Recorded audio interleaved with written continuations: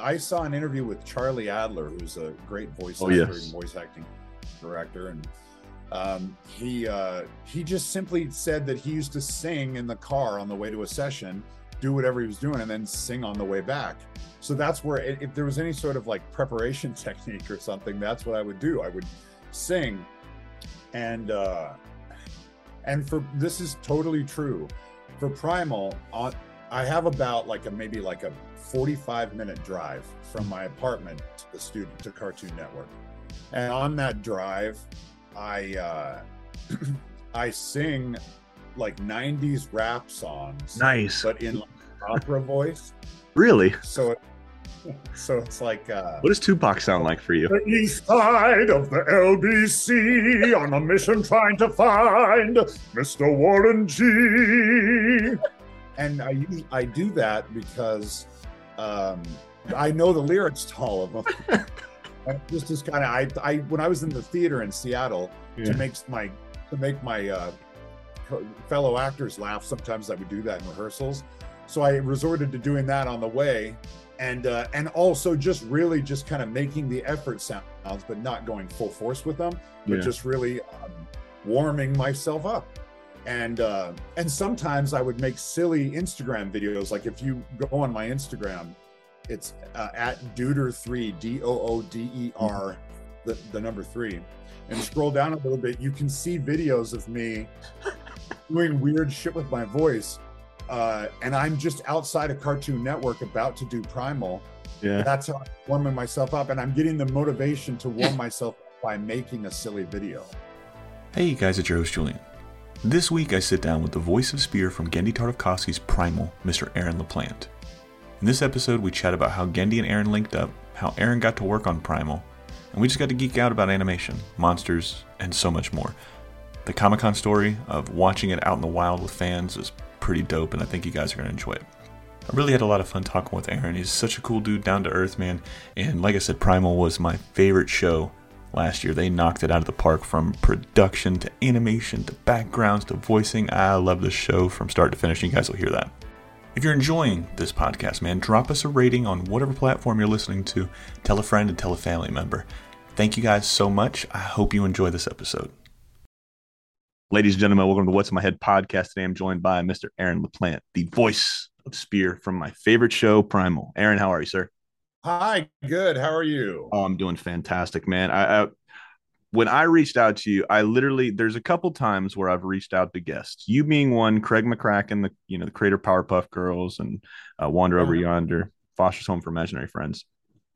There was a couple times, like I said, where I reached out to somebody and I got my phone in my hand and I see a notification pop up. I'm like, oh, I wonder what this notification was. And it was Aaron LaPlante. I'm like, he wants to come on my show. And I dropped my phone, right? Dropped my phone all the way down the stairs, man. So like I said, I've been super. Oh, it's okay. It was in an OtterBox. It's fine. It was perfectly worth it dropping the phone to see your name come up, say, yes, I would love to come on your show, man. So like I said, super pumped for this one.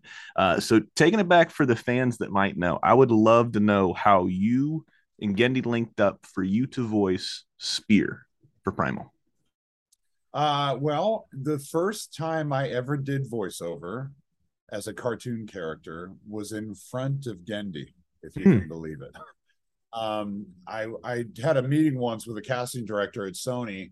She was kind enough to take a meeting with me. She's an animation casting director. And when we talked, we just kind of talked about everything under the sun. I wasn't even in the Screen Actors Guild or anything. She was just nice enough to talk to me, and she seemed to like me. And a month or so went by, and then she had my email and she said, we're working on a Popeye movie at Sony, and we need somebody to do the temporary voice of the character Bluto.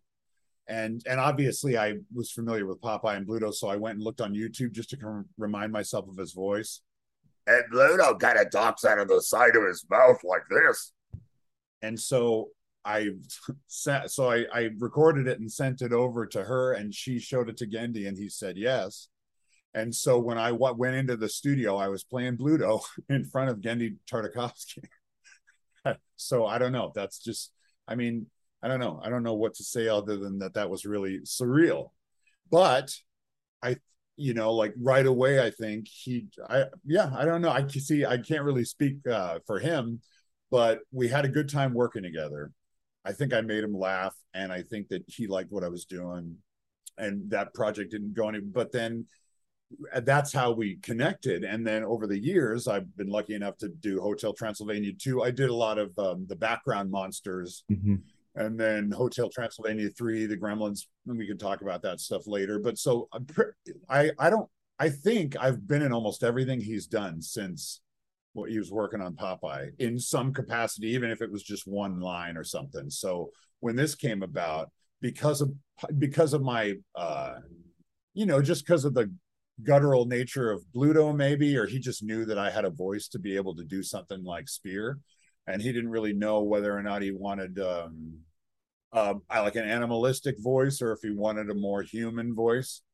So when I went to Cartoon Network and was recording with him, we just an hour, and he decided whether or not he wanted it to be like something like that, or like more human, or which what it became, which is like in the very back of the throat. So that's how it happened. That's awesome, man. I didn't know about the Popeye and Blue thing. One of my friends, another fellow podcaster, his name is Brandon. He does the Animation Destination podcast. If you like this one, you're going to love his show, man. So go and check that one out, ladies and gentlemen. But he was actually the one that hipped me to Genndy's Popeye, right? So I think for the little while there's actually a clip up there. I don't know if it's since been taken down by Sony or anything like that, but it was going around, and I didn't know that you were doing the stand and then finally cast as Bluto for the project. I'm hoping that one will come back around because, like I said, yeah, Genndy and like I said, I told you before, and the fans know Genndy is if there's a Mount Rushmore, he's on the first 2 or 3 spots of my Mount Rushmore. I mean, he's just a phenomenal creator. And then what he's done with Primal is this doesn't feel like a 22-minute cartoon, right? This feels like a Tarantino. This feels like a film. I'm sitting here watching this, and the way the title card comes up, I mean, I showed so there's certain shows that I'll go in if I want to get somebody hooked on it. I go to a specific episode. So for Rick and Morty, I'm going to go and show everybody Pickle Rick, right? If I'm going to go show everybody Primal, the Red Mist episode is one of the greatest things I have ever seen in my life. I mean, from start to finish. Like you can't really tell right now. You couldn't tell in the Zoom call. I got goosebumps right now, man. Thinking about that, I've watched that episode so many times now at this point. Just like I said, it looked like a film. This is what this show feels. It feels like a film that's broken up into 10 parts. It's beautiful. The writing is excellent. The acting is excellent. The art is amazing, right? Was something like this when he approaches you and you went through the whole like 3 different stages of what Spear could possibly sound like. And this was a question we got asked a lot of by the fans. What does your throat feel like after doing this voice session? Like a lot of people are asking, do you drink tea? Do you drink bourbon? Do you drink water? What are you drinking to recuperate during this? Well, when we first started, I just kind of went in there and went for it. And those are the scariest times because I think I had something to prove. I was trying to, even though Genndy was like, yes, you're going to do this. I still, when we did the first episode, I still wanted to prove, I had something to prove to him. And when you have something to prove, that's when you can screw up your voice. And I kind of did, frankly. I mean, it kind of hurt afterwards, but I saw an interview with Charlie Adler, who's a great voice actor and voice acting director, and he just simply said that he used to sing in the car on the way to a session, do whatever he was doing, and then sing on the way back. So that's where if there was any sort of like preparation technique or something, that's what I would do. I would sing, and for this is totally true for Primal. I have about maybe a 45-minute drive from my apartment to the studio to Cartoon Network. And on that drive, I sing like 90s rap songs. Nice. But in opera voice. Really? So it's like what does Tupac sound like for you? The east side of the LBC on a mission trying to find Mr. Warren G. And I do that because I know the lyrics to all of them. And this is kind of I when I was in the theater in Seattle to make my fellow actors laugh. Sometimes I would do that in rehearsals. So I resorted to doing that on the way, and also just really just kind of making the effort sounds, but not going full force with them, but just really warming myself up. And sometimes I would make silly Instagram videos. Like if you go on my Instagram, it's at Dooder3, Dooder, the number 3, and scroll down a little bit. You can see videos of me doing weird shit with my voice. And I'm just outside of Cartoon Network about to do Primal. Yeah. That's how I'm warming myself up. And I'm getting the motivation to warm myself up by making a silly video. So you can see so there's that. And then when I'm in there, I drink a lot of water, obviously, the whole time. And if you're into anime, manga, comic books, movie reviews, or just pop culture, Spoiler Force Podcast is the place for you. Not only do I talk about nerdy topics, I have conversations with a variety of guests, such as musicians, Comic-Con artists, cosplayers, other podcasters, and people from all over the world. Join me as I go on this journey to find ways to help others express themselves with their creativity. And then afterwards, I drink this stuff that I don't recall I can't remember what it's called, but you can get it in any Chinatown. It's like a Chinese cough syrup, basically, that's all natural. And it was told to me by a man named John Olson, who was in Rage of the Ape Men, the episode of Primal. Yeah. He played the like shaman ape. He was the voice of that shaman ape. And he had this stuff, and he said that he had Ashore, who does the Incredible Hulk and every other giant, deep voiced character. And so he swore by that stuff. So I mix it with water and just like gargle with it and drink it down, because you can just kind of drink it down. I mean, it tastes all right. It's kind of sweet. It's weird, but that's what I do to condition my voice. And luckily, the schedule for Primal really is that it's never on a set schedule. I never know when they want me to come in there. It's only whenever they need me. And usually it's like once every like maybe month and a half or so. Who knows? I mean, I actually can't even honestly say, because sometimes a few months will go by. I mean, it's just kind of whatever their schedule is. And I'm not like privy to their schedule. I just kind of hang around until they call me, So what we usually do for episodes is we'll take a piece of the episode, we cut that out, and then we put that at the front of the episode. So it kind of hooks somebody into what they can expect. 100% we're using Opera Snoop Dogg at the beginning of this episode. That is one of my favorite stories. We're going on probably 120 plus episodes that I've recorded so far. That's probably one of my favorite. That's top 3 stories I've ever heard on here. That is phenomenal. Oh, go ahead. No, you go ahead. I was going to say that's what as it pertains to the experience of Primal, I mean, that's what I have to say. I had told you earlier before we turned the mics on that I don't, I'm not I can't really speak to like Genndy's motivations or his creative process or anything. So it's kind of like that kind of stuff. I feel like over time, when asked to talk about my experience with Primal, that's the kind of stuff that I have to really say about it. You know what I mean?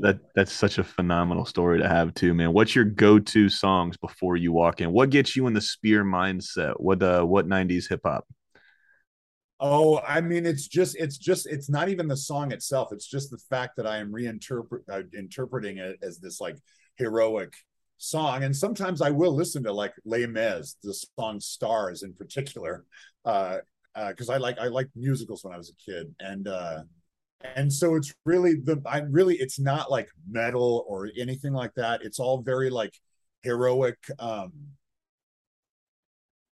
and rap songs, because I mean, I like to be able to do Spear, you have to kind of have timing, and rhythm. I mean, any voice, and there's a lot of, I mean, every voice actor I think has to have a sense of timing. And I'm stealing this from Genndy, because when people have asked him about me, that's something that I've heard him mention is us having a sense of timing. And Phil Lamar has an exquisite sense of timing, and he is the voice of one of Genndy's most famous characters, Samurai Jack. So it's like and and I that's how I started doing this. Was doing sketch comedy. Yeah. And so even though I didn't do the same kind of sketch comedy as Phil Lamar did, he was on a really famous show, if you remember, Mad TV. Mm-hmm. But I think there's something to be said about that. A lot of sketch comedians become voice actors. Yeah, absolutely, man. Like I said, thank you for sharing that story. So like I said, we're gonna jump around here just a little bit, within Primal and with a couple other projects. At what point during this series, like we talked earlier, ladies and gentlemen, we said because Aaron's here is caught up. I mean, as by the time this one drops, the show will have wrapped. But what was it, the Colossus part 3, I think, is the latest episode from last week. But when did you know? Like, I always like asking these questions because most of the time you'll get an answer like, we didn't know, we were just trying to make something good and we hope people liked it. That's generally the answer I get whenever I ask this one. But did you have a sense of like, oh man, this show is going to be something, or this show is something? Was there an episode, or was there a series? Was there a breakdown? Was it a talk at a storyboard pitch? When did you kind of know that this show was going to be something? Well, I was really lucky to the way I was able to see it for the first time on a big screen, like in a movie theater. And something that I never had the benefit of hearing was the music. Yes. When I record it, I see a lot of the visuals and maybe I think pretty much, I don't know. I mean, I don't know, but I think that I might be like one of the last things that they do. They create everything, and then the voices might, I don't know. I'm not sure, but it feels like that because when I'm watching it on the screen, obviously I'm affected by it to try to rise to the level of the animation because the performance is created by the animators. Yeah, it always is anyway. But I mean, like a lot of animators and voice actors are kind of go hand in hand. Yeah. Whereas again, and I'm not trying to diminish anything of my contribution. I'm just saying it's kind of an interesting experience as a voice actor because a lot of times you record the voice first and they animate to it later. Or they're animating to it and they're just matching it up however they do it. I don't know. But in this one, it's all done. Yeah. So as much as like I look at it and am affected by it and go, oh my gosh, and have early on I used to ask Genndy, what's that or where does that, whatever, and he'd show me whatever I wanted to see so that it would help get the performance right. But then very quickly I was like, just forget everything you saw. Just watch it and try as best you can and as quickly as you can in as least amount of takes as you can. Just do it. And so everybody can get out of there. Yeah. And I can forget about it completely because I think like we were talking before, I don't know if I already said this or not, but when it comes on TV, I want to experience it like everybody else. Absolutely. So I see it. And so it's hard for me to like, in the early stages of it, I was just kind of, I mean, look, it's high art and you're just kind of there for it. You know what I mean? It's like, I was telling you before, it's like, before we even started the thing, it's like this great, I'm not trying to kiss anybody's ass here. I'm just saying, it's like a great artist is doing great art. And then they go, hey, Aaron, come here for a second. Help me out with this one part of it. And I go, I come in for a second and I do that and I leave. And then they just keep, you know what I mean? So it's this amazing thing about like almost feeling like you're on the outside, but on the inside. And I'm not trying to burst anybody's bubble about the experience. All I'm saying is it is a particularly unique experience. I can imagine. It just is. Yeah, I can imagine, man. And storyboard artists need writers need producers need directors need creators, and we all need voice actors, man. Everybody has a vital part. One thing that I absolutely love about animation is it's super collaborative. What I do for a living, I cook for a living, right? I do this on my nighttime. I do this at the nighttime as I butcher the English language, and I do this for fun, right? But with cooking, it's super collaborative. I can't do everything that they're supposed to do and what I'm supposed to do. I mean, I could, but it'd be a 22-hour day and I need some kind of sleep. And I've got a family and I've got some dogs and I've got a house and all my stuff is obviously all of my stuff is here. So I want to make sure I've got some time at home too. So it's super collaborative. And I love how you broke it down, man, because there's a lot of people, both on camera and off camera will say, oh, what I do is the most important thing. What I do is more important than that. So it's nice and refreshing to hear, and that's nothing against any of the guests I've had on, but it's nice to hear that man, it's super collaborative. Everybody's got their part to play, and everybody has to excel at that. You don't get the beautiful, amazing show that this is if everybody isn't in unison. Everybody isn't working to put out the best, beautiful, most important show on TV right now. So Well, we did a panel at Comic-Con, and Scott Wills, the art director, beautiful work. Beautiful work. And he just, when I heard him talk about it, I mean, I in that moment, I felt sort of a kindred spirit in my sort of bewilderment. Obviously, he works way closer with Genndy than I do, but he had this thing where he kind of spoke to when he first started working with Genndy. And he spoke to the fact that he's just kind of like, all right, well, I obviously do what I do, but I'm going to go with this guy. I'm just going to work with him. Like, I want to work with him, and it's, for me, it's one of those things where it's nothing that I can control. But obviously, when I first worked with them, that's how I felt too. Just like, geez, I mean, like, it feels really, it gives me a lot of self-esteem that something I have that he finds useful sometimes. Yeah. It's an honor, Yeah. It really, I can imagine, man. And everybody that I've ever had on, I've had quite a few people that have worked on Samurai Jack with him, Powerpuff Girls when he was producing Powerpuff Girls, Dexter's when Dexter's was going. Nobody's ever said anything less than the guy is so far ahead of his time. He is a master at his craft. He's a genius, right? You see the work he puts out; it's second to none, in my opinion. But going back to, well, let's stay on Genndy for just a sec. What's your favorite? I always like asking this question because it's always interesting what kind of stories we can pull out of you guys. What's your favorite Genndy story? Do you have one that, whenever you think of Genndy, comes to mind? I mean, here's the thing about my working relationship with him. I mean, Comic-Con was an incredible experience. Yeah. I mean, look, was that your first one? Yes. Yeah. I mean, when Primal first came out and they premiered it, I drove down there and just kind of like went in, watched it on the big screen, and then left. So it wasn't like an actual Comic-Con experience, but Genndy, we were all there, and it was, I mean, it was cool because it was like I just got to be there by myself. In terms, I don't mean by myself, I just mean like this huge thing was going on, and I was just there. You know what I mean? Like there were like I don't know. Anyway, I would say that my favorite thing about Genndy, the favorite story I tell about him is a general story. And it is that not anymore, but early on, because I was so green and because I didn't know anything, you're like teaching yourself how to do this like amazing thing in front of one of the greatest fucking animators to ever live. Yes. But I didn't know, but at the time I was just kind of like, you know what I mean? I was just doing whatever I thought I should do. Yeah.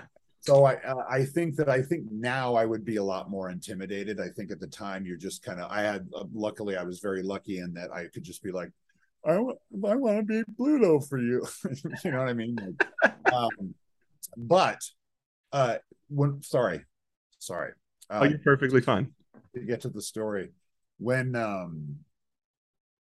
I would be done with a recording session with him, I always would leave and I would go, it was like I just went on a date with a girl that's really out of my league. I had fun. I think she had fun.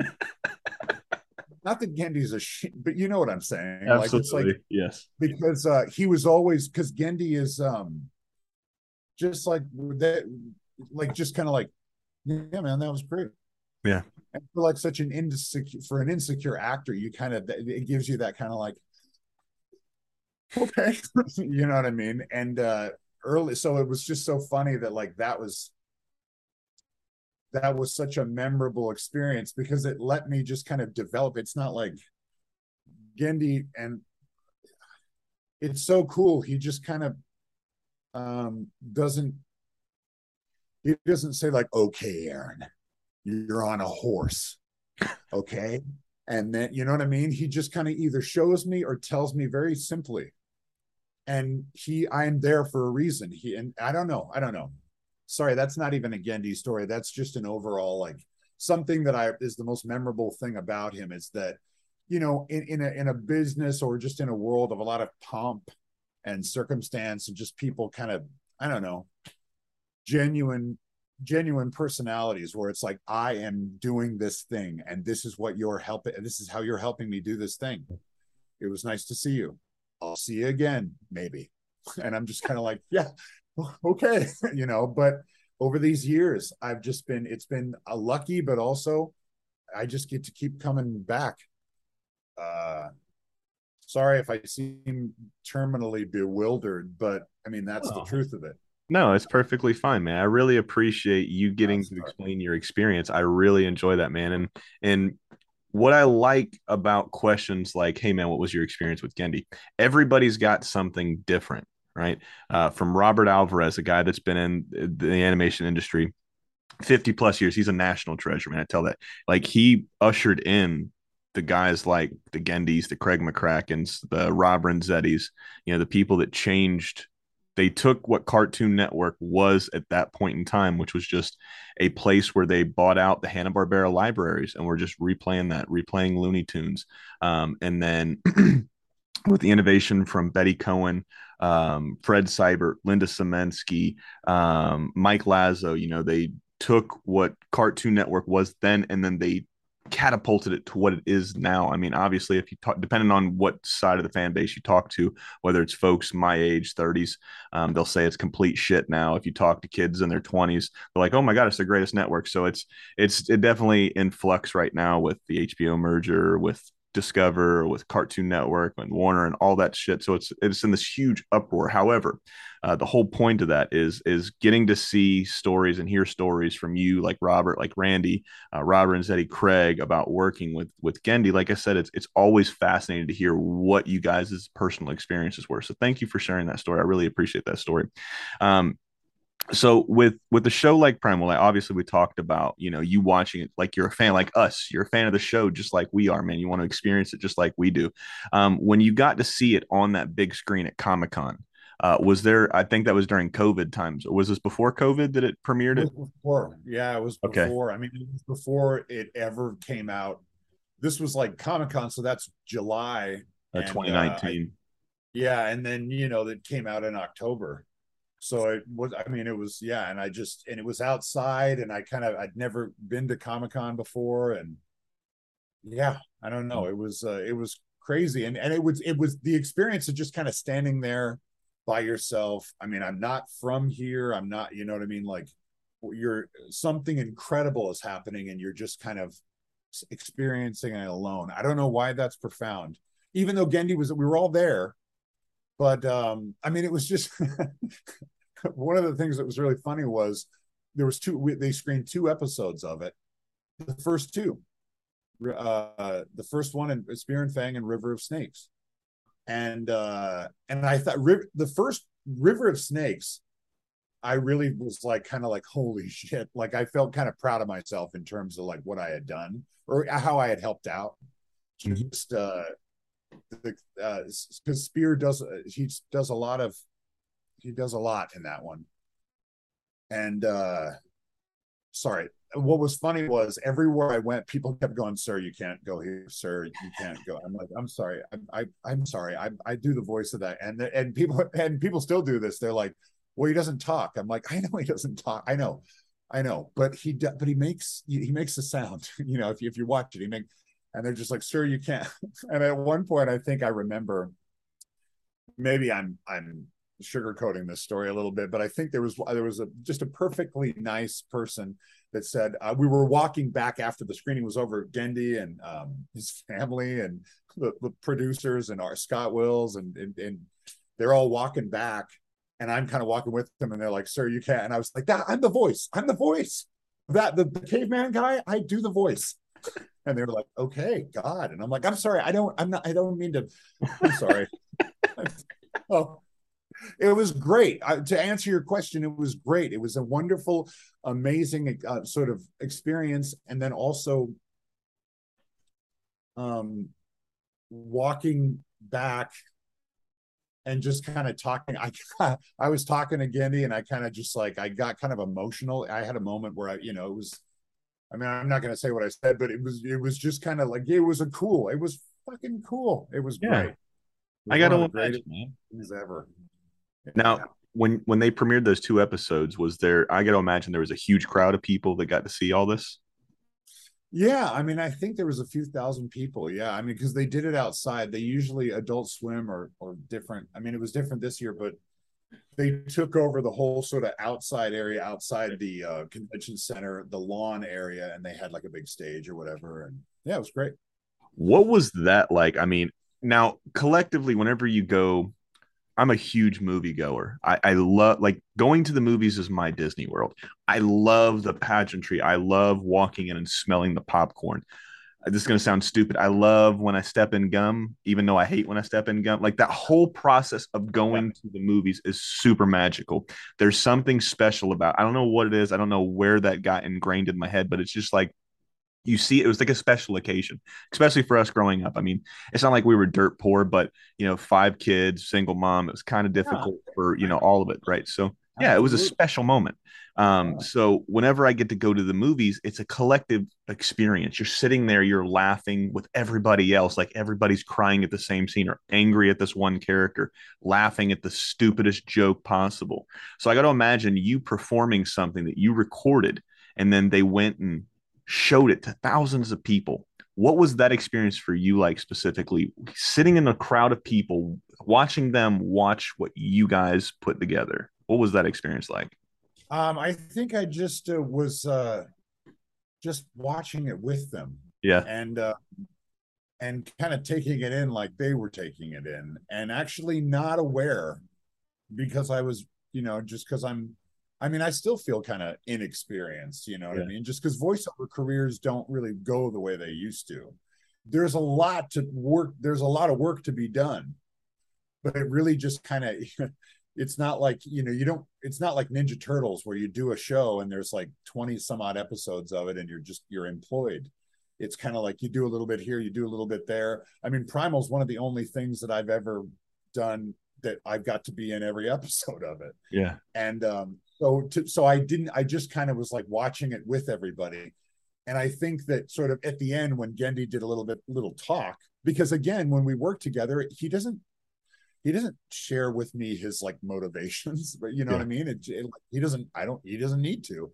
Uh, I just go, holy shit, that's amazing. And then I try to rise to the occasion. But holy shit, I'm sorry. What was the question? Oh, it's Oh, from what was it? Oh, sorry. What was it like? So yeah, it's just a great memory, but I didn't feel anything other than just like, holy shit, this is a great show. yeah. You know what I mean? Yeah, I mean Yeah. I mean, like I said, it's echoing the same sentiments from us fans. Um, is there any episode that you're more proud of than one of the others? Does one or two of them stick out, maybe from season one, Yeah. season two? They asked that somebody asked that at Comic-Con, and where they said what are our favorite ones, and the Coven of Witches one is Mm-hmm. such a great episode anyway. But when I go back, there are some that one in particular, because there's that one where the guy is like being burned, the other, not Spear, but the guy like the Yeah. big guy burned over the fire. I did all that screaming too, and that episode was recorded after COVID happened. Mm-hmm. So just in my I was like really cooped up, wasn't working, was Pent up rage. scared. Yeah. And I was working as a bartender and a server, and I lost my job, and so I was just kind of like, okay. So then when we got to do that, I was really like, so I mean, I obviously give it all I got when we do these episodes, but that was a different experience. It was also remote because the first season, for the most, well, no, the first 5 episodes at least, again, we were in the room together. Yeah. but it's been a long time since we've not a long time, but it's been a while since we've been in the room together. And so yeah,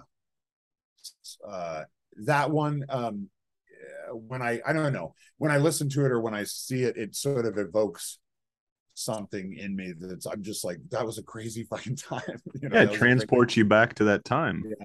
And then also the episode is just incredible because there's just the going back in time. I don't know. It was incredible. And then the red mist, when because a lot when Spear is fighting these guys hand to hand, not always, not certainly not in the later episodes, but early on like that. I'm doing both of the voices in some instances, and that felt kind of cool to be able to do that. And when it was put together, it felt like I felt kind of proud of that, because there's something to be said about it's like stage acting, film acting, voice acting.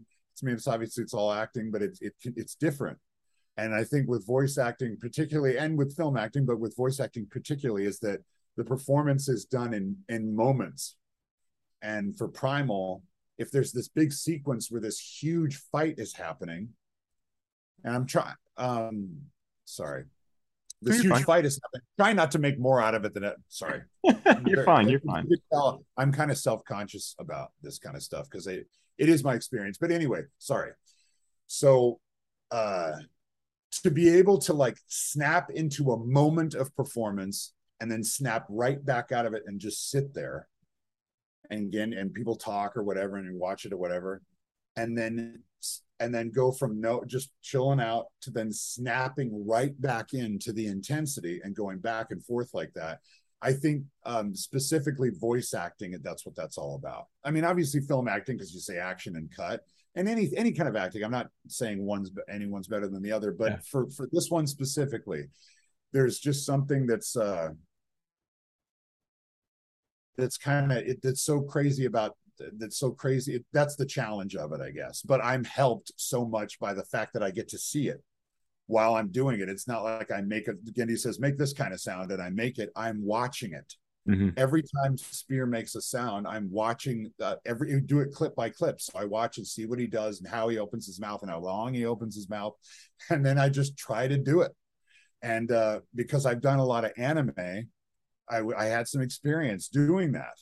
And almost that's the cornerstone of almost any actor's career. At one time or another, actors have to do that. A lot of on-camera actors have to do it for themselves. They shoot something out in the fucking desert or whatever, and you can't hear them. Then they have to go back in and match their own intensity. I mean, I think it's a crazy thing that I hadn't. Even though it's like doing anime, it was there's something, I don't know. There's something unique about it. Now, you said something I wanted to circle back to. Now, it's a two-parter, really. Whenever you're watching it and you're getting into that headspace, like you said, you're snapping in, you're snapping out, you go from super intense to now I'm Aaron again. Now I'm super intense, right? Was there any point in time while recording anything for the show Primal where you're sitting there, you're trying to get in that mode, and then you see something, you're like, holy fucking shit, this is a show I'm working on? I got to imagine you've had, like I said, there's some moments in the show where you go, holy shit, they went for it on this one. Was there any of those moments where it took you right out? There was two moments. One, Rage of the Eight Men, just fighting, and I mean, just and then when he turns into that, I mean, like I don't know, I was just like, I mean, that was crazy. I mean, I was just like, and then the Plague of Madness. Yes, just the look. Just what it, I mean, yeah, that just kind of blew my mind. It kind of threw me off a little bit. Creepy as shit. Yeah. Because that was the one with the dinosaur that was infecting everything, right? Yeah. Dude, like, I don't know what it was. It was probably, if we're going to be honest, it was probably the weed, Aaron, because like I said, I'll watch these things twice. I get super duper baked the night it drops. I usually stay up because I usually have Thursdays off. I don't have Thursdays off tomorrow, but I usually have Thursdays off, and then I stay up as late as possible because I'm doing podcasts usually Wednesday night, and then I'm doing some editing. I'm doing some stuff to get everything set up for so I don't have to do it all in one day. And I usually stay up long enough to watch Primal on Thursdays. And then so I'm sitting there, I'm watching it. I remember specifically because I was home at this point in time because we weren't working as much. Because I also work, like I said, I work in the food industry. So we all got sent home and it sucked, man. Like you didn't know when you were going to get a job again, right? So, a few months passed and I'm in Florida. So everything was the wild, wild west out here. So it kind of opened up a little, it was opened up a lot. So we started going back to work, but I still wasn't working as much as I usually do. So I had plenty of time, plenty of free time. I remember very rough day. So it was a two joint kind of days, right? So I'm sitting there, I come back in and I'm space cadeted. Like if you've ever watched Star Wars and you close your eyes when they're going, light speed, that's what it felt like when I closed my eyes. I thought I was interdimensional traveling, right? So I remember putting this episode, I'm like, oh shit, they got a new episode. Fuck yeah, man. I'm super pumped. And I remember like, oh, I really should turn the lights on. I really wish my wife was up right now because I'm starting to feel like this shit's behind me. That episode scared the shit out of me when I was fucked up. Yeah, So that's so good to hear. yeah, I love that. I mean, I love it. I mean, because I that's so great. Well, you had said earlier about how you got your son into it. He's yeah, what, 13? it'll be And 13. yeah, and that's super. I mean, I don't know. What has sustained me pretty much my whole life is the stuff that I like. Like this stuff, Oh yeah, just like all was that the Universal Monsters up there? yeah, but they're called Sokies. Yeah, They're the 60s, and they yeah. had like bubble bath in them. Oh, that's really cool, man. I've always been a Dad's Frankenstein. when he was a kid. Yeah. Yeah, And then Frankenstein monster has always been my favorite. oh, nice. Yeah, So yeah, so what I'm saying is that like there's something about I just can't wait until like years from now there's like going to be some young person making some incredible show and they're going to be interviewed and somebody's going to be like, so what were some of your influences, and for them to be like, well, you know what I mean, like yeah, it's inevitable. And I just look forward to that because it is this weird paying it forward yes, in a weird way of like not that I'm paying it forward, but I am involved in something that's paying yes, that forward in terms of nostalgia. Because sometimes you can see something and I don't mean nostalgia in like a Marilyn Monroe picture that you hang on your dorm room wall. I mean like real nostalgia, yeah. stuff that is just you take it with you your whole life. And Thought the provoking. shop for you on your birthday, Mm-hmm. they know what to look for based on what you know what I mean, like. And so the fact that it's part of that, and it might sustain people like yourself or anyone else that's listening to this Mm-hmm. is just holy shit, it's the best part about it. It's the best part about it. Absolutely, man. Can we pause for a second? Sorry, can we pause for a second? I'm going to get a little bit more. And we're back, man. And one more topic before we rotate into the fans' questions, because like I said, there was quite a few, and I didn't want to keep you all because just to let you know, man, there's probably about 150 questions. Not a couple of, I'd probably say about 20% of the questions were all the same thing in different, I guess, different iterations or different wordings. A lot of it was like, how do you not destroy your voice? What do you do in between takes? That type of stuff. I feel like I answered a Yeah, lot of yeah. that stuff. Yeah, So you go ahead. answered that one for sure with the Chinese cough drop that or not cough drop, excuse me, cough syrup, and then gargling with water and stuff like that. So there's a lot of those, but like I said, there's quite a few good questions. But like I said, my favorite episode and what the one episode that I continually show everybody is that Red Mist episode. Now with the last week's episode where both did they ever give a name to the big guy that was he was the other slave that was enslaved by the queen. I don't even know what her name was or if she even had a name. At the end, in the credits, you just got to pause it, and they'll. Yeah, You yeah, I got it. I mean, sometimes they'll give a name Yeah, because I think it's important that the characters do have names, but then every now and again they'll be like guard number 2 or whatever, or, yeah, But yeah. So I think you could find that out if you just kind yeah. of I have to Google that one out, man. But just the big guy that was just this massive colossus of a person, and then he was being pretty much like I said enslaved because he was afraid that the queen would kill his daughter. That episode is so powerful. That last episode, like I said, that just dropped last week, so powerful. But the Red Mist, man, start to finish, like I said, the whole show's perfect, but this is like, in my opinion, this is like the cream of the crop, right? What Macho Man Randy Savage said, the cream will always rise at the top. This is the cream that's rising to the top. This episode, perfect. One of my favorite scenes in this entire episode was right before the red mist rolls in, right?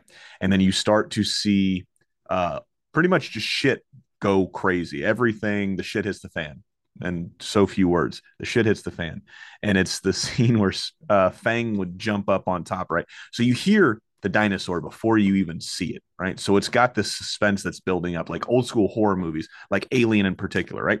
You would hear the alien, you wouldn't see it just for a split second. And that's it was building that suspense, right? So you're hearing the dinosaur, you're hearing this dinosaur jumps up on the building, does that beautiful roar, and then it falls straight through the fucking house. I thought that was so funny. It builds up this super suspenseful moment, and then it cracks for just a second to bring some kind of humor. So what I've found in these shows that not only Genndy does, but a lot of folks that are masters at the craft, what they do is they bring you up and they bring you back down just a little bit to bring you way back higher than what the bar was just set at. So I love the pacing of this show.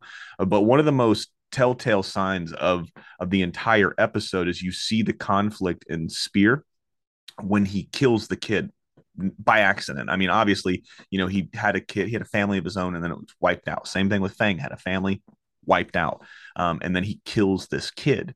And then you see everything on his face. What I love about this show, there's very little dialogue whatsoever, right? And then everything is character driven. Everything is, you're supposed to be looking at these characters.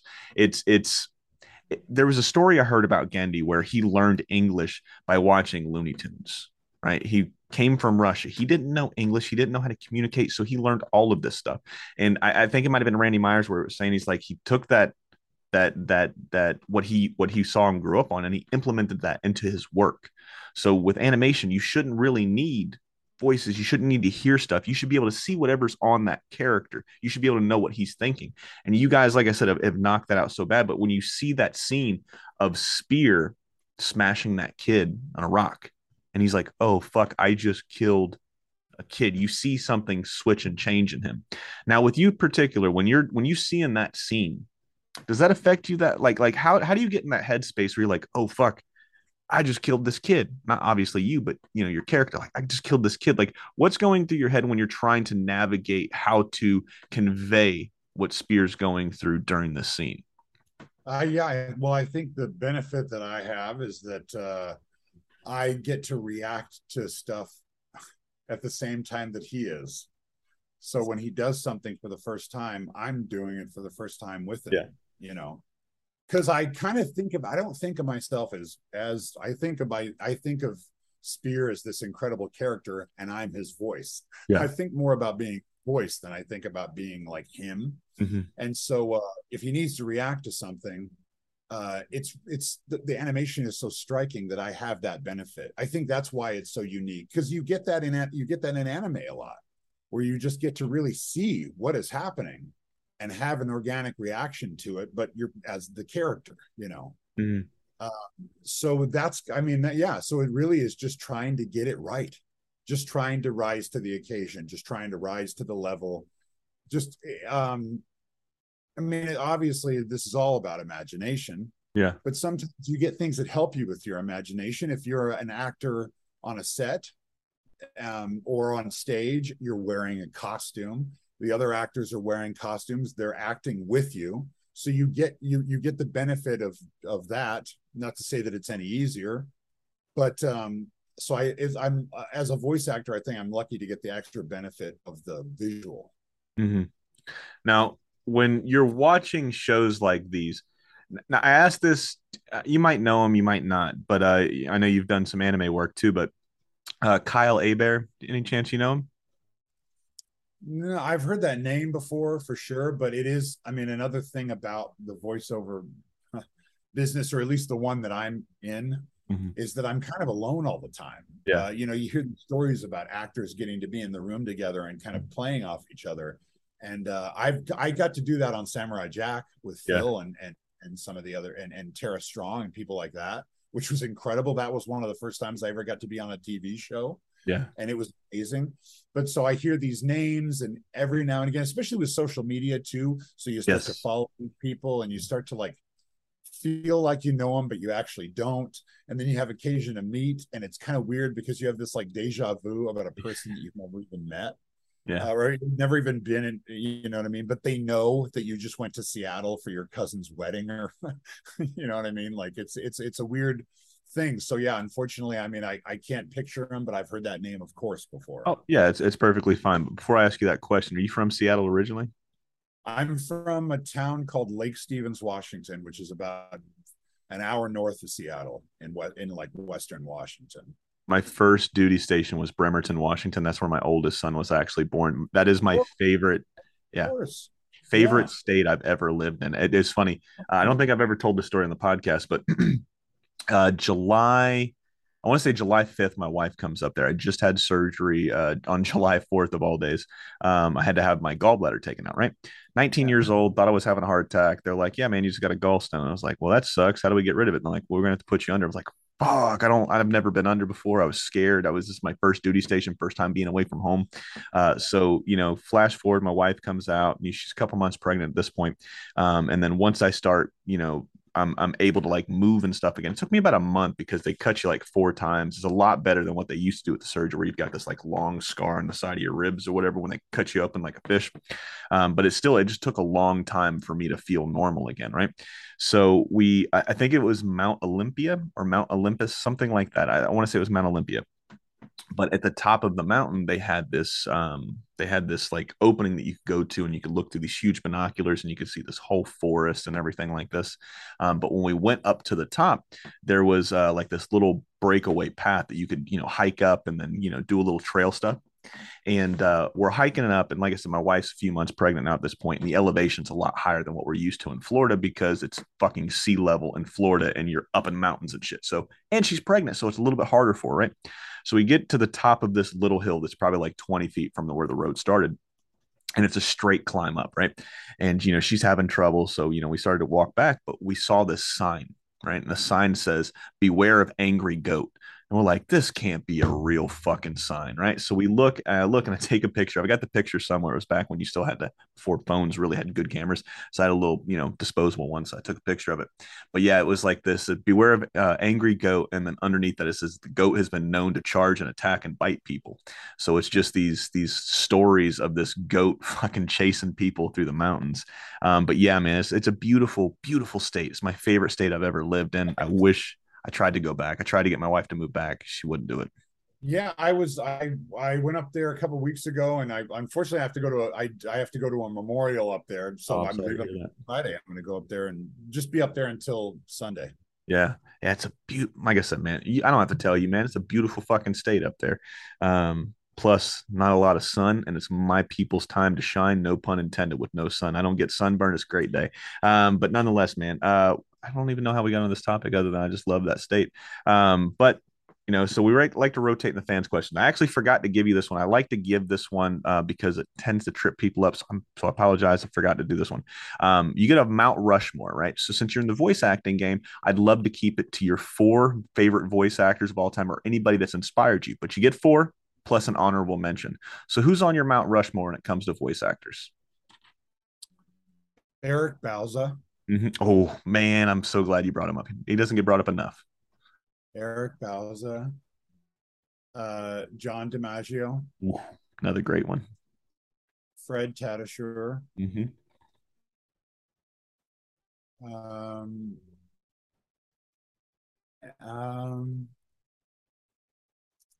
And Lorraine Newman. Yeah. Yeah, she's incredible.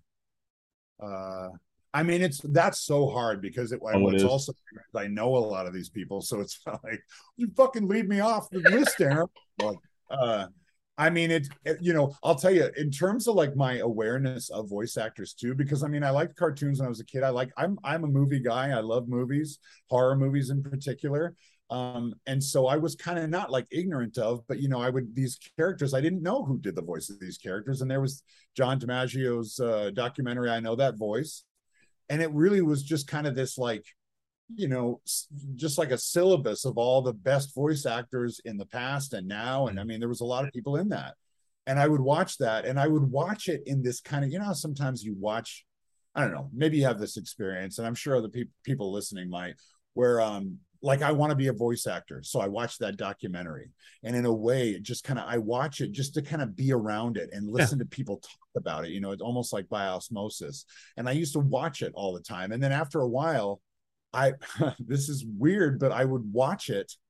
And then if I got a chance to do a voiceover session for something, I would watch it the night before I did it and have that feeling of like, I get to go and do this tomorrow, and for Hotel Transylvania 2, it was a group session, a loop group where we were playing all the different monsters.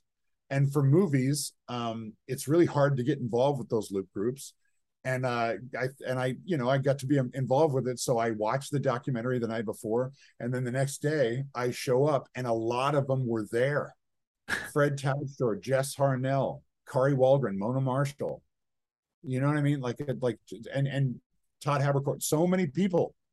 And it was a crazy experience to just be like sitting there and in a loop group session, like, oh, we got this next cue. Who wants to do it? So like, I'm going to jump up in front of one of these amazing voice actors and be like, I'm going to do it. You want me to do it? It was a crazy experience, but it was like, but again, like I said before, I mean, Eric Baus is a really good friend of mine, but I am also endlessly inspired by him. Yes. And he passes off stuff, just like genius stuff in between bites of pizza. Like we're just having a pizza or something. He'll be like, you know what? And then he'll go into some kind of thing, and I'll just be like, what is going on? And then he'll just like take a bite of pizza and keep talking about whatever. Because you know how people do, you know how anybody does, everybody does this. You tell a story and you do the voices of the people in the story. My boss was like, hey, could you go clean out the walk-in, or like whatever, you do the voice. And some people can do better voices than others. So when you're like hanging out with somebody like Eric Bauza or Brock Powell is another one. He's a great voice actor. Like hanging out with those guys and hearing them do the voices of just the people that they come in contact with on whether it be like, somebody at the grocery store or somebody that they were talking to from an insurance company on the phone or something. I mean, that's where the shit is born. It's funny. It's cool to be there for that, Absolutely, man. And I got a quick story for you. So do you have kids? No. Okay, so they're the most honest, brutally honest people you'll ever meet, right? They are straight to the point, and they don't mean to hurt your feelings when they do mean to hurt your feelings, right? If that makes any sense. It's like a fucking paradox, right? So I read my kids' stories every night. My oldest, right, that just turned 13, he's a few years old at this point, and I was reading stories, and I tried to imitate voices that I think that these characters would sound like, right? I'm not very good, right? I would just throw funny voices. And there was one point in time where he just wanted to go to sleep. He's like, Dad, can we just skip the funny voices and just read it regular? He's like, you're not good at this. Just stick to cooking. That's what you're good at, man. I was like, wow, this really cuts deep. I thought I was good at this. And, man, I'm not. So I just wanted to echo your story. It's just like, man, I thought I was good. But yeah, so they'll cut you down. I echo that same sentiment, man. Eric is a phenomenal actor, man, and the fact that he also did animating before. I love what he's doing with his clothing company, the Retro Kids. So it's a free plug for Eric there, man. I love what you're doing. So the other one, I'm not sure. This is gonna sound like an asshole of a question. Do you read much? Yeah, I mean, but it's like old monster magazines and stuff. It's like or like yeah, I don't know. But I listen to podcasts and stuff, and I watch the Twilight Zone. I don't know. I'm just kind of like the Twilight Zone. I don't know, a lazy consumer. I don't know. Yeah. Why do you ask? Well, I'm going to ask you that, but I'm going to ask you another question real quick first. What's your favorite podcast? What's your favorite podcast to listen to? And it's okay to say the What's in My Head podcast, the one you're on right now. If you want to say that one. Podcast. But also Gilbert Godfrey's Amazing Colossal podcast. Yes. Rest in peace, Gilbert. And it's also just the stories are incredible. And then, I mean, if I don't know if anybody is ever like, what are you interested in, Aaron? Just be like, just listen to that podcast. That's Yeah. that stuff. Monsters, like, I mean, I don't know, that and old showbiz stories and stories about, I don't know, just kind of the behind the scenes of and people that like because the business it used to be a lot more intimate. Now it's huge, but Mhm. it's always been pretty big. So there's these people that take up these little pockets of time, Yeah. It's easy to just kind of, if enough time passes, you don't know who they are. Because Yeah. if I went up to somebody and said like, do you know who George Burns is? They'd be like, no. You know what I mean? And it's fine, whatever, it's fine. It's not like it's not, I mean, I'm only 39. It's not like I'm like, you whippersnappers don't know. It's not that at all. It's Yeah. just, and I'm interested in, yeah, just monsters and stuff. I don't know. That's my favorite podcast.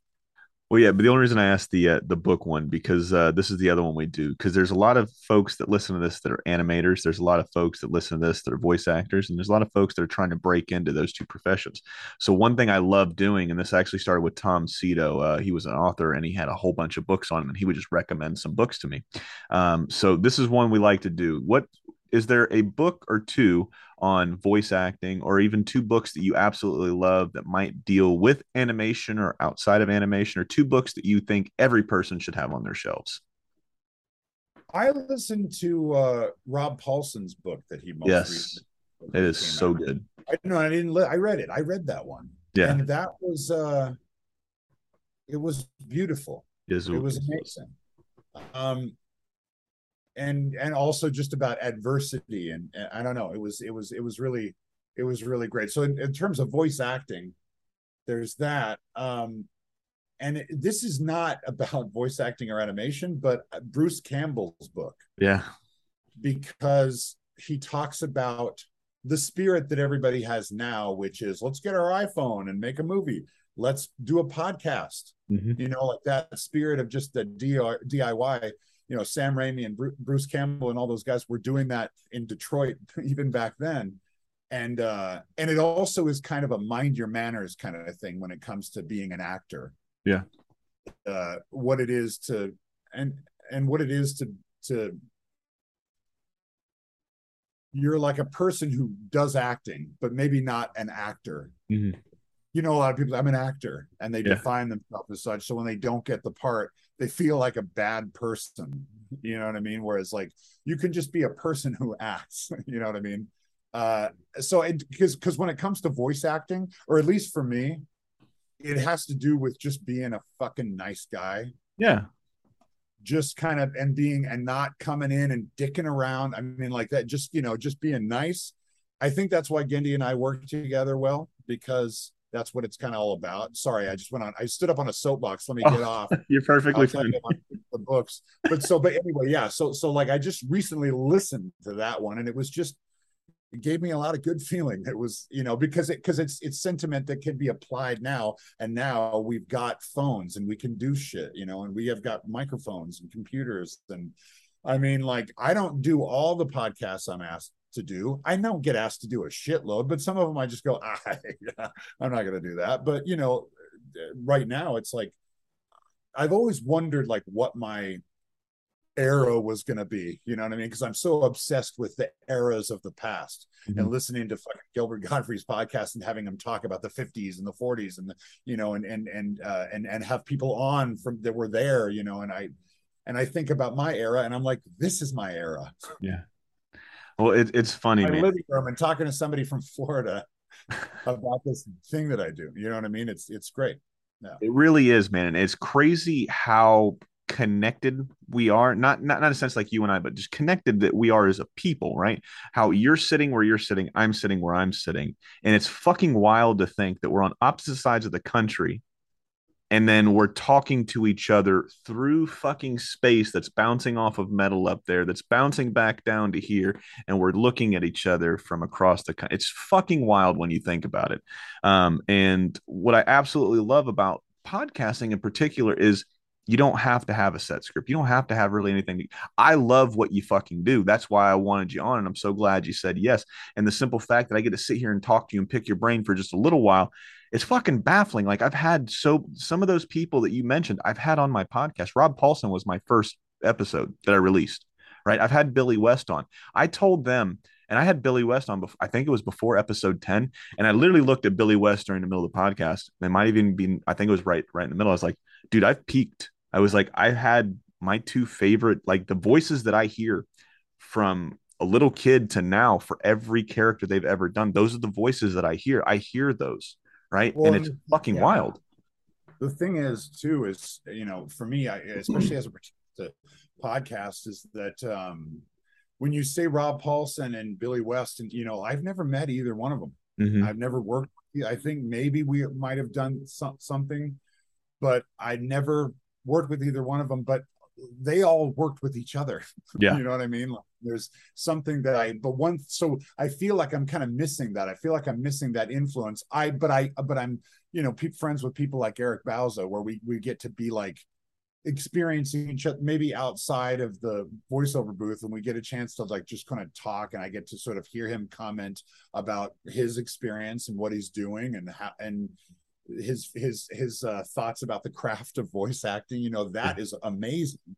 But with podcasts, I feel like, in the years where I was like miles away from getting to do anything even remotely like this, I listened to podcasts, mm-hmm. and they were able to get a little bit more intimate because they were recorded in people's living rooms, or in people's garages, so people could get more candid. And so in a way, I feel like I've been the beneficiary of a wave of inspiration that didn't exist before. Absolutely. If you were a voice actor and you lived, somebody like, you hear people like Bob Bergen talk about, like, being a kid and really having to go the extra mile to research people like Mel Blanc, and you know what I mean? Like, and really now any kid who's interested in any given subject can just look it up on YouTube. It's at your fingertips. I mean, that's what I do almost every night, as anything I'm curious about, I just look up and I just watch these weird little documentaries about any subject. Yes. So great. I don't know. Sorry. Oh no, you're perfectly fine. You don't have to apologize. Is there like a bunch of questions? Do you want to do like a rapid fire kind of? Yeah, thing? we'll do as many as we got time for. And yeah, but there is, and it's funny you brought up Bob. I got Bob coming on in a couple weeks. And I'm really looking forward to that one. This one's really good, man. This is from prestigious_skill. What's it like voice acting on a show with almost no dialogue versus a show with dialogue? What are some of the similarities and differences that you'll have for those? I mean, I think that like it really is just it's really variety. Mm-hmm. Because when you're playing a character and you're going through a whole emotion, I don't know, it's interesting. Primal is more beat by beat. Yeah. But it's the same principle. But Primal is more sort of emotional and with emotional intention. Whereas like there's also in dialogue, there's just sentiments that are added, mm-hmm. that you can emphasize certain words. And I mean, you could do the same thing with grunting. I mean, with some of the, like when Spear is standing on the beach and just being like, what are you doing? You know what I mean? Like that kind of stuff. It's an interesting, it's just a unique challenge because I get to, like I said before, I get to rely on the picture, the amazing picture. I just don't get to rely on dialogue to get my point across. So it's so if I don't get to rely on dialogue, I get to see this incredible animation that has so much emotion in it already. Mm-hmm. And so I'm just kind of adding to the emotion. There was a moment. Okay, you asked me before, what's my favorite Genndy moment, and it's just one moment. And it was in the I'm so embarrassed I don't remember, but the one with the mammoth, a cold death, and Spear at one point in the episode, I can't remember exactly when, but at one point just kind of went, and the breathing out and seeing the breath, and I could hear Genndy go, he's alive. Like he actually said that in kind of just a funny tossed off way. Yeah, but it was beautiful. It was a beautiful experience. So yeah. Cool, man. Squish. This one made me laugh out loud in the middle of a Publix store, and I got a bunch of looks like I was crazy. But this guy wanted to know, how does he hype himself up to go monkey mode? And he spelled monkey Monke. I thought that was hilarious. I don't know why I thought it was so funny, but to go monkey mode, obviously you talked about, singing opera, 90s hip hop, a lot of Snoop. But is there anything that you do when you have to go like super, no pun intended, when you have to go super primal for Spear? Is there anything that you do to hype yourself up to get in that headspace? Yeah, I sort of take heaving breaths and I go, and I stick my tongue out Yeah. and just kind of like there's something about because going from like totally still to then like snapping into like it kind of messes with your jaw a little bit. Yeah.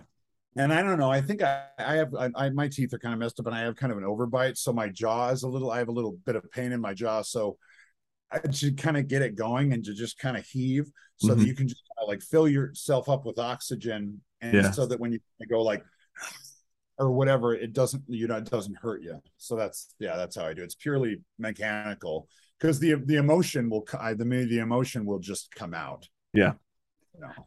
Um, uh, the next one. Um, this one's a hypothetical because I know they have not named it, at least in the credits so far, because I wanted to look for this one to ask this question. But that TWD fan '09 wants to know, hypothetically, what are the names of Fang's hatchlings with red? Do they have canon names? And if not, what would you name them? So this is a hypothetical for you. If you could name Fang's two dinosaur babies, what would you name them? Oh, yeah. I don't know. Stephen and Gerald. Hey, those are great names. Gerald sounds like he'd have a top hat. Um, Endless Resets wants to know, uh, what do you want most for Spear, and what would be a happy ending in your eyes for the character Spear? Yeah, I mean, I think that I think that I would just say if there was I can't say exactly. There's something about redemption, Mm-hmm. and whether that redemption comes from like an action or a feeling or a relationship or something. But obviously, like what happens to him in the very beginning episode, what happens to his family, that there would somehow be some kind of full circle thing. I mean, the thing about it is that like I'm being completely honest with you. Mm-hmm. This is all ambiguous to me Yeah. in terms of like, you know what I mean? Like in terms of where it's going. Mm-hmm. It's all ambiguous. So it's like I can't. I mean, obviously, uh, it's not like I do interviews about Primal all the time, and they don't need me to. I Mm-hmm. mean, if somebody's going to do an interview about Primal, it's going to be Genndy or Yeah. Scott or you know what I mean, like one of the producers. And so it's not about like an NDA or anything. It really is just kind of like they're going wherever they want to go with it. Yeah. And I am either and I'm just and I am just along for the ride. Yeah. uh, but what I would I mean I some kind of full circle redemption Mm-hmm. would be nice. Absolutely. I think it'd be a beautiful way. Um, uh, Nickelode wants to know, what has been his favorite character design. So, is there any character out there? Look, let's take Spear completely out of it, so we have to make you think about the other character for just a Bats, few. the big bats Yeah. in under the blood moon, or I think it's called blood moon or something. Could you Under the imagine blood, those bastards swooping down and picking you up when you're going out to your I car? just loved it because I was just so like, I mean, again, this is just me as a fan saying like, I loved that, Frankenstein was kind of represented in Rage of the Ape Men. Mhm. I love that Dracula, I love that zombies, even though like I know that maybe Genndy wouldn't say zombie. I don't know, you know what I mean? But I like, because I love monsters. Yeah. So, I think that the bats and also in the Plague of Madness. Mhm. The zombified, I mean, because that's what we say. Dinosaur was incredible. Yeah. It was incredible. Spooky as shit too. Burke Wobb, I think I pronounced that one right. God damn. Uh, God. If you were put in the world of Primal, how long would you survive? And how would you last longer than an hour? So they're not really giving you much hope here. I think they said you're only going to really last an hour. But if you were in the world of Primal, how long do you think you'd last? I would make a apron out of palm fronds and just clean Spear's cave so he would protect me. I mean, like I would, yeah. I mean, I don't know. I Oh. would survive as long as Spear wanted to protect me from all the things that I would be completely ill-equipped to handle. There was a lot of people that wanted a lot of people were hoping that you would do this interview in character. That's what a couple of those questions where they're like, man, I really hope he does it in character. um, what so we talked about this a little bit, but we didn't go into detail. So maybe you might be able to throw out maybe just a point here for this one. But what challenges arise? Nope, to take that back. Will you have more spoken lines going forward? Consider that Spear seems to get more civilized slowly as the show goes on. Obviously, you can't talk about what's coming next, but do you think that he'll start to learn more vocabulary as he's opening up his world of expansion? Well, I don't know. I mean, I don't know because I think that, like, yeah, that would seem like that it would go in that direction, but I think that people make a big deal out of the fact that it's that there's no dialogue, and that is a big part of it. But the animation is about, well, I don't know what it's about, but for me, it's about movement. It's Yes. about visual storytelling, and I mean, like silent comedies like Charlie Chaplin and Buster Keaton. You know what killed their movies? So, Cartoons. oh, cartoons. Because you could do something in a cartoon that was just crazy, and it didn't Yes. have to. You can still be silent. And even though we look back and we see the house falling on him, it's the most incredible thing you've ever saw. Mhm. But people just kind of seeing the animated cartoons and seeing that you could. I mean, it's the first time anybody saw anything like that, where anything could happen on the Yes. screen. So, what was the question again? Sorry. Oh no, you're perfectly fine. I just swiped. Do you think that he'll gain more lines or he'll Oh, gain more of a so I just vocabulary as it progresses? so I think that, like, I think that it's not. I don't know if it ever has been, and I don't think. Oh, let me put it this way. This is just my opinion. I Okay, don't think it needs to be about him learning how to speak. absolutely. I think that because even if he had a British accent and started just talking, he can't speak. Fang and him, their relationship. You know what I mean? Like and Yes. also too, it's if you want to talk about like if you want to talk about like diversity, inclusion, Hmm.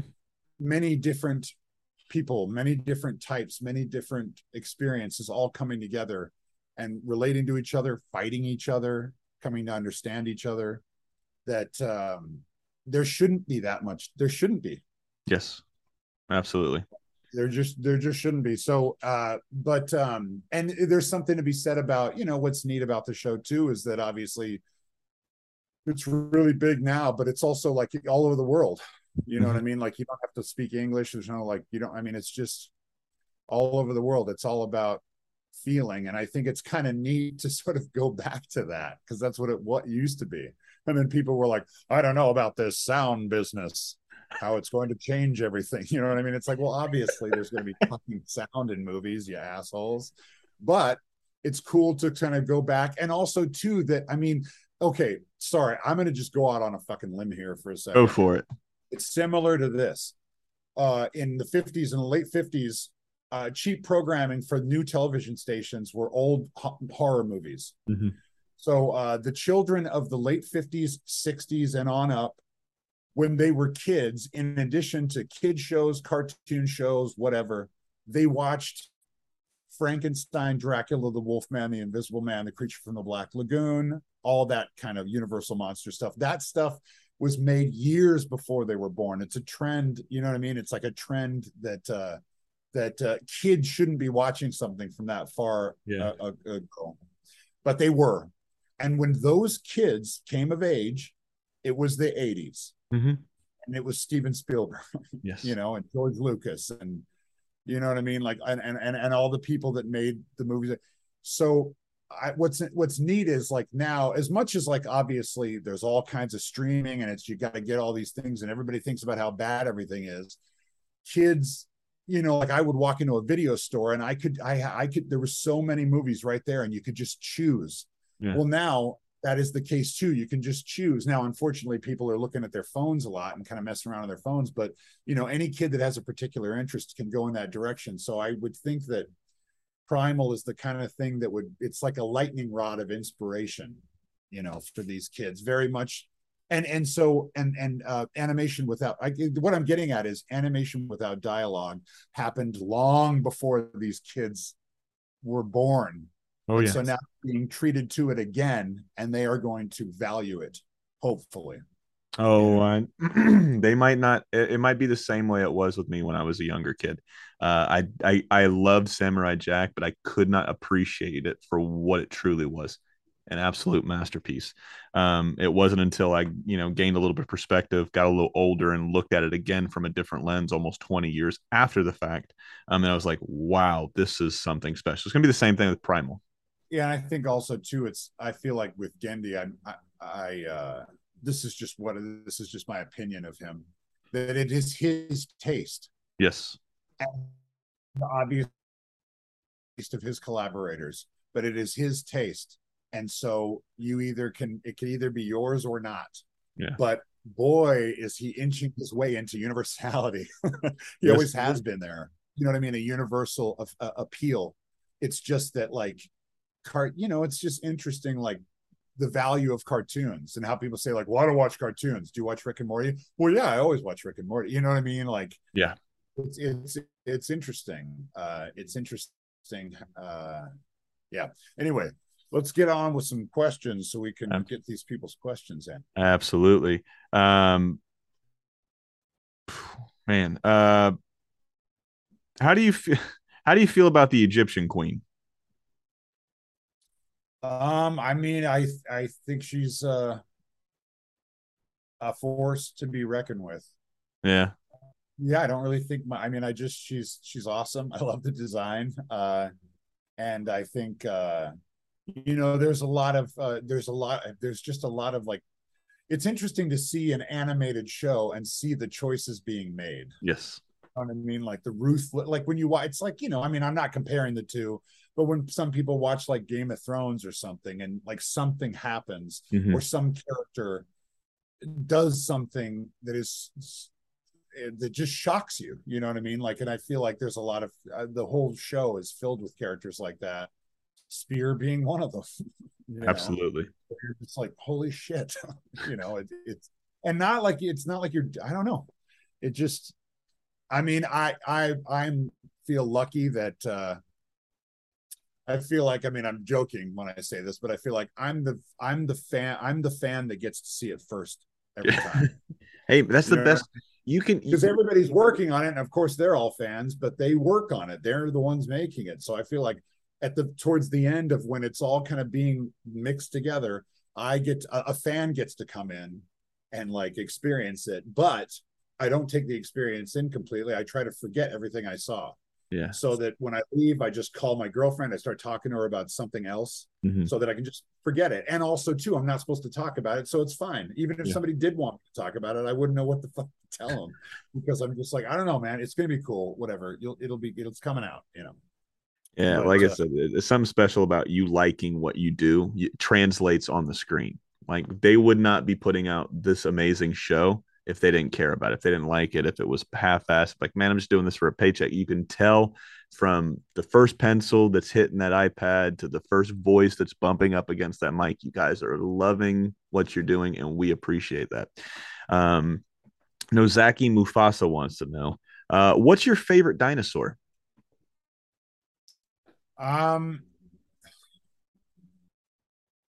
There's something about a brachiosaurus, and the reason why is because I did have one of those theatrical sort of transcendent experiences when I saw Jurassic Park for the first time. Yeah. And seeing the Brachiosaurus for the first time, and even like just seeing a fleshed out dinosaur out in the sun like that for the first time on a big screen was, it's like, it's akin to like people that went and saw King Kong when it was in the theater. You know what I mean? You're just like, holy shit. And I feel like that dinosaur, like when I think of a dinosaur, my favorite gas station is Sinclair with the green brontosaurus. Yeah. So yeah, I think it's a brontosaurus. And that's why the Plague of Madness was also cool. And so like they're such peaceful creatures, and then it's just upsetting, in addition to being scary. Yeah, I've always been quite fond of the Triceratops myself. This was a two-parter. So, and what dinosaur or creature that hasn't appeared in Primal would you want to see if you could? So, is there a creature or a monster that you haven't seen yet that you would absolutely love to see? I mean, I can't really say. I mean, because I don't think I could be as creative as what's already there. I mean, I like anything. I would just say anything. I love seeing dinosaurs, but anything that's like monster related, that's kind of that's what I like. And so I feel like, I mean, in a way, what I thought was so cool too is, and I'm reading into this, but you've got Dracula with the bats, you have Frankenstein, Rage of the Eggman, and you almost have like the Invisible Man with the night feeder. Yes. Where the thread is out there and it's invisible, even though it's not, but you know what I mean? Like, I don't know. It's so I get a kick out of those ones. Anything that's like monster related or yeah. Have you ever been out to Florida? I built Habitat for Humanity houses just south of Miami for a while when I was about 19. Yeah. And the only time I've ever been out there, and we went down to Key West a couple times, but I mean, like, I just lived in South Miami. We'd go to South Beach every now and again, but that's the only time I've ever been out there. If you ever get the chance to come out here, let me know ahead of time, and I'll send you a link for it. The Creature of the Black Lagoon was actually filmed out in Ocala, so they still have the statue that's sunk below where they were doing the diving and stuff, and you can actually go and snorkel and see it. So if you ever get to come out here, I'll send you the address, and then you can hook it up. Love that. So, yeah. This one's fun. You don't have to do this one if you don't want to, but Rick the Squirrel wants to know, what would a conversation between the Duke and Spear be like? How would that conversation go? Well. I've been waiting for you, Mr. Spear. Anyone has heard of the likes of you.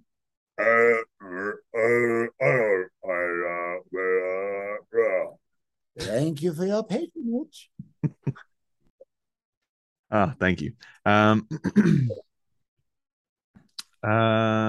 already did that one. This one, we'll end it on this one. This one I thought was funny. I thought they were being a dick, but they explained it after.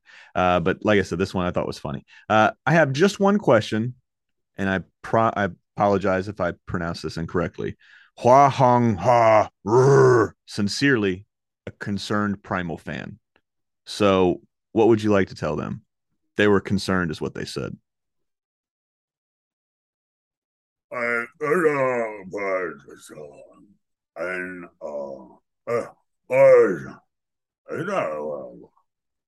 hope that's the answer you were looking for, concerned Primal fan.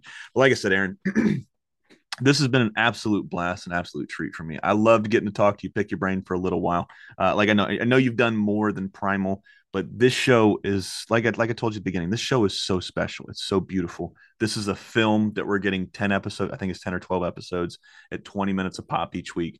Like I said, from start to finish, this is amazing. This is a masterpiece, and you're a huge part of that as well, man.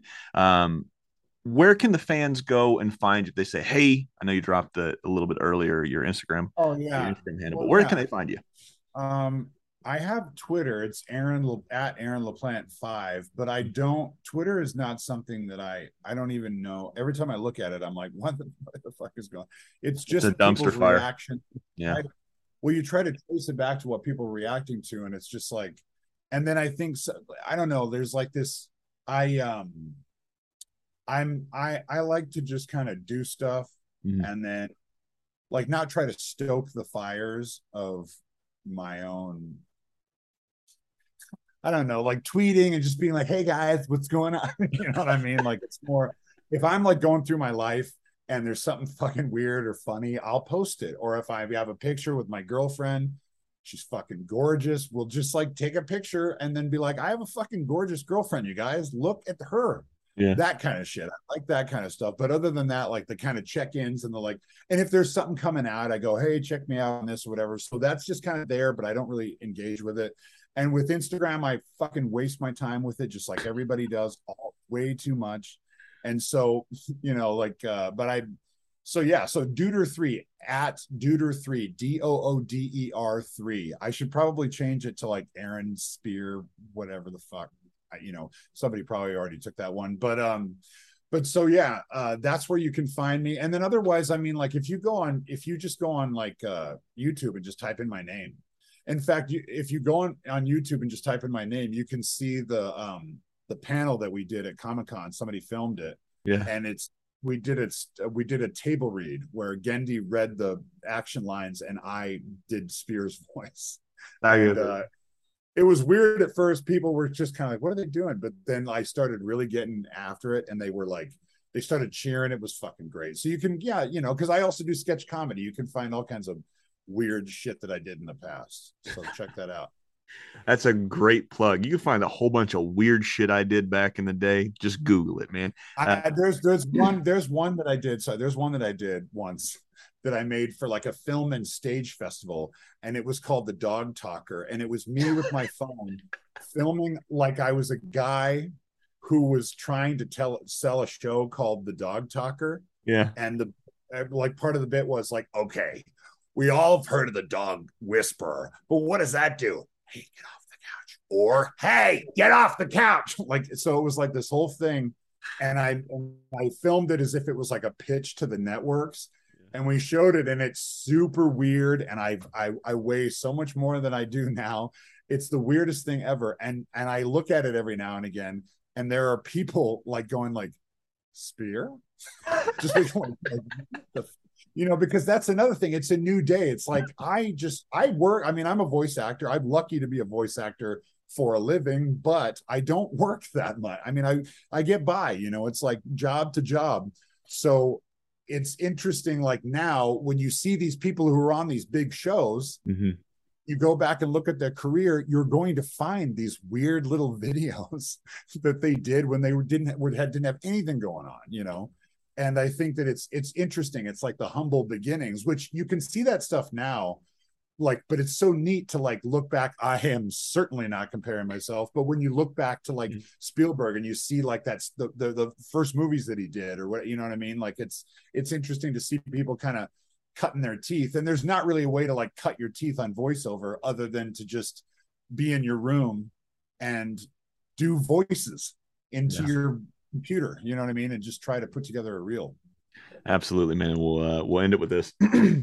So about 2 years ago, once COVID started, I was home almost all the time with the oldest son. We didn't have the baby yet, and my wife was the one working. So generally, when she was working, I already cook at home anyways, but I was cleaning. I was just trying to do everything I could to make sure the house was good, the food was good. Nobody had to worry, nobody had to stress, because like I said, I was at home. I have two huskies, right? I have a female and a male. The female's name is Ollie, and the male's name is Diggle. If you ever watched the Green Arrow show, Ollie and Diggle were the two characters. That's what I named them after, right? Nice. Cool. So the female is extremely intelligent. The male is extremely dumb. You look at him, sweetest dog I've ever had in my life, dumb as a box of rocks. You look at the female, you're like, oh, you're an actual person in there, right? So I had a pretty big bag of THC laced cookies that day, and I was doing, just my husbandly duties, and I'm scrubbing the toilet, right? Downstairs, I'm scrubbing the toilet, making sure it's all clean, wiping it down, and I hear hello, and I look back, and Ollie, my female husky, she's behind me, and I'm like, no, get the fuck out of here. And I looked at her, I'm like, do it again. And then she's just looking, her tail's wagging, and no sound. I'm like, I heard you talk, do it again. Nothing, right? So I go back and I'm cleaning the toilet. I had forgot about the cookies I'd had. Cleaning the toilet, And I said, I said hello, and I shut the fuck up.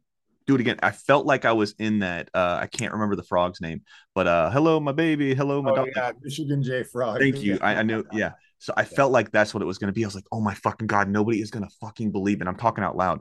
I was like, nobody's going to fucking believe me that my dog can talk. All I've ever wanted is my dog can talk. She's talking. Nobody's fucking here. Nobody's going to believe it. I was losing my shit, right? And then all I hear is pick up your fucking phone. And I'm like, oh shit. I didn't realize I had butt dialed my wife. So she was on speaker hearing me convinced that my dog could talk. And all it was THC laced cookies, ladies and gentlemen. So if you think your dog can talk, you're probably a lie. Dogs, and I've heard him say this in interviews, so I'm not speaking out of school, but Fang is based off of Gendy's dog. He Really? has a big same card.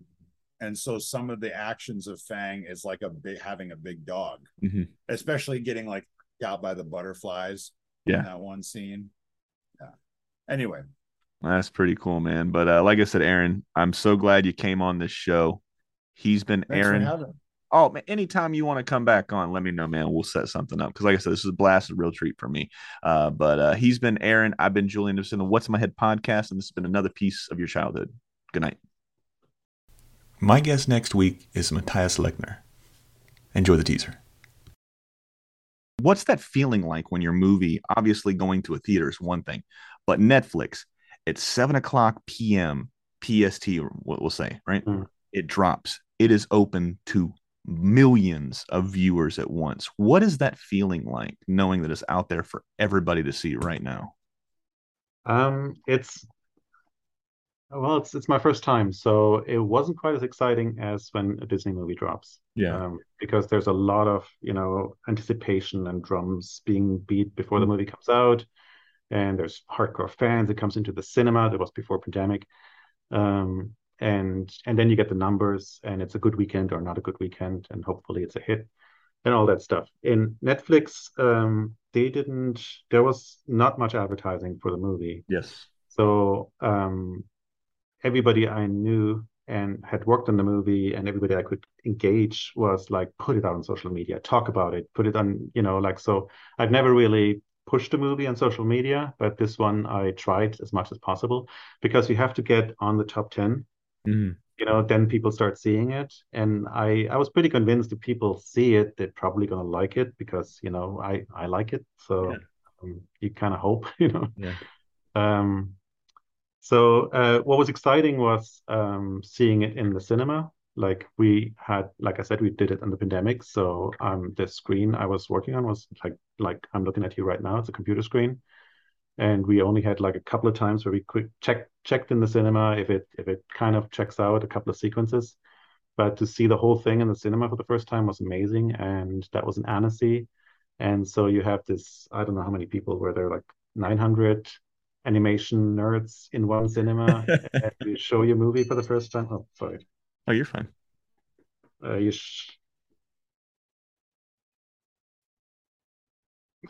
fine.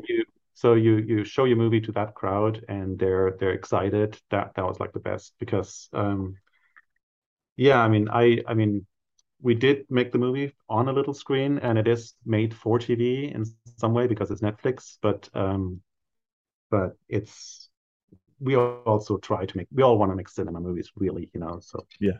Hey guys, thanks for listening. If you're enjoying the episode, give us a like, give us a subscribe, give us a review and rating wherever you're listening to this podcast out.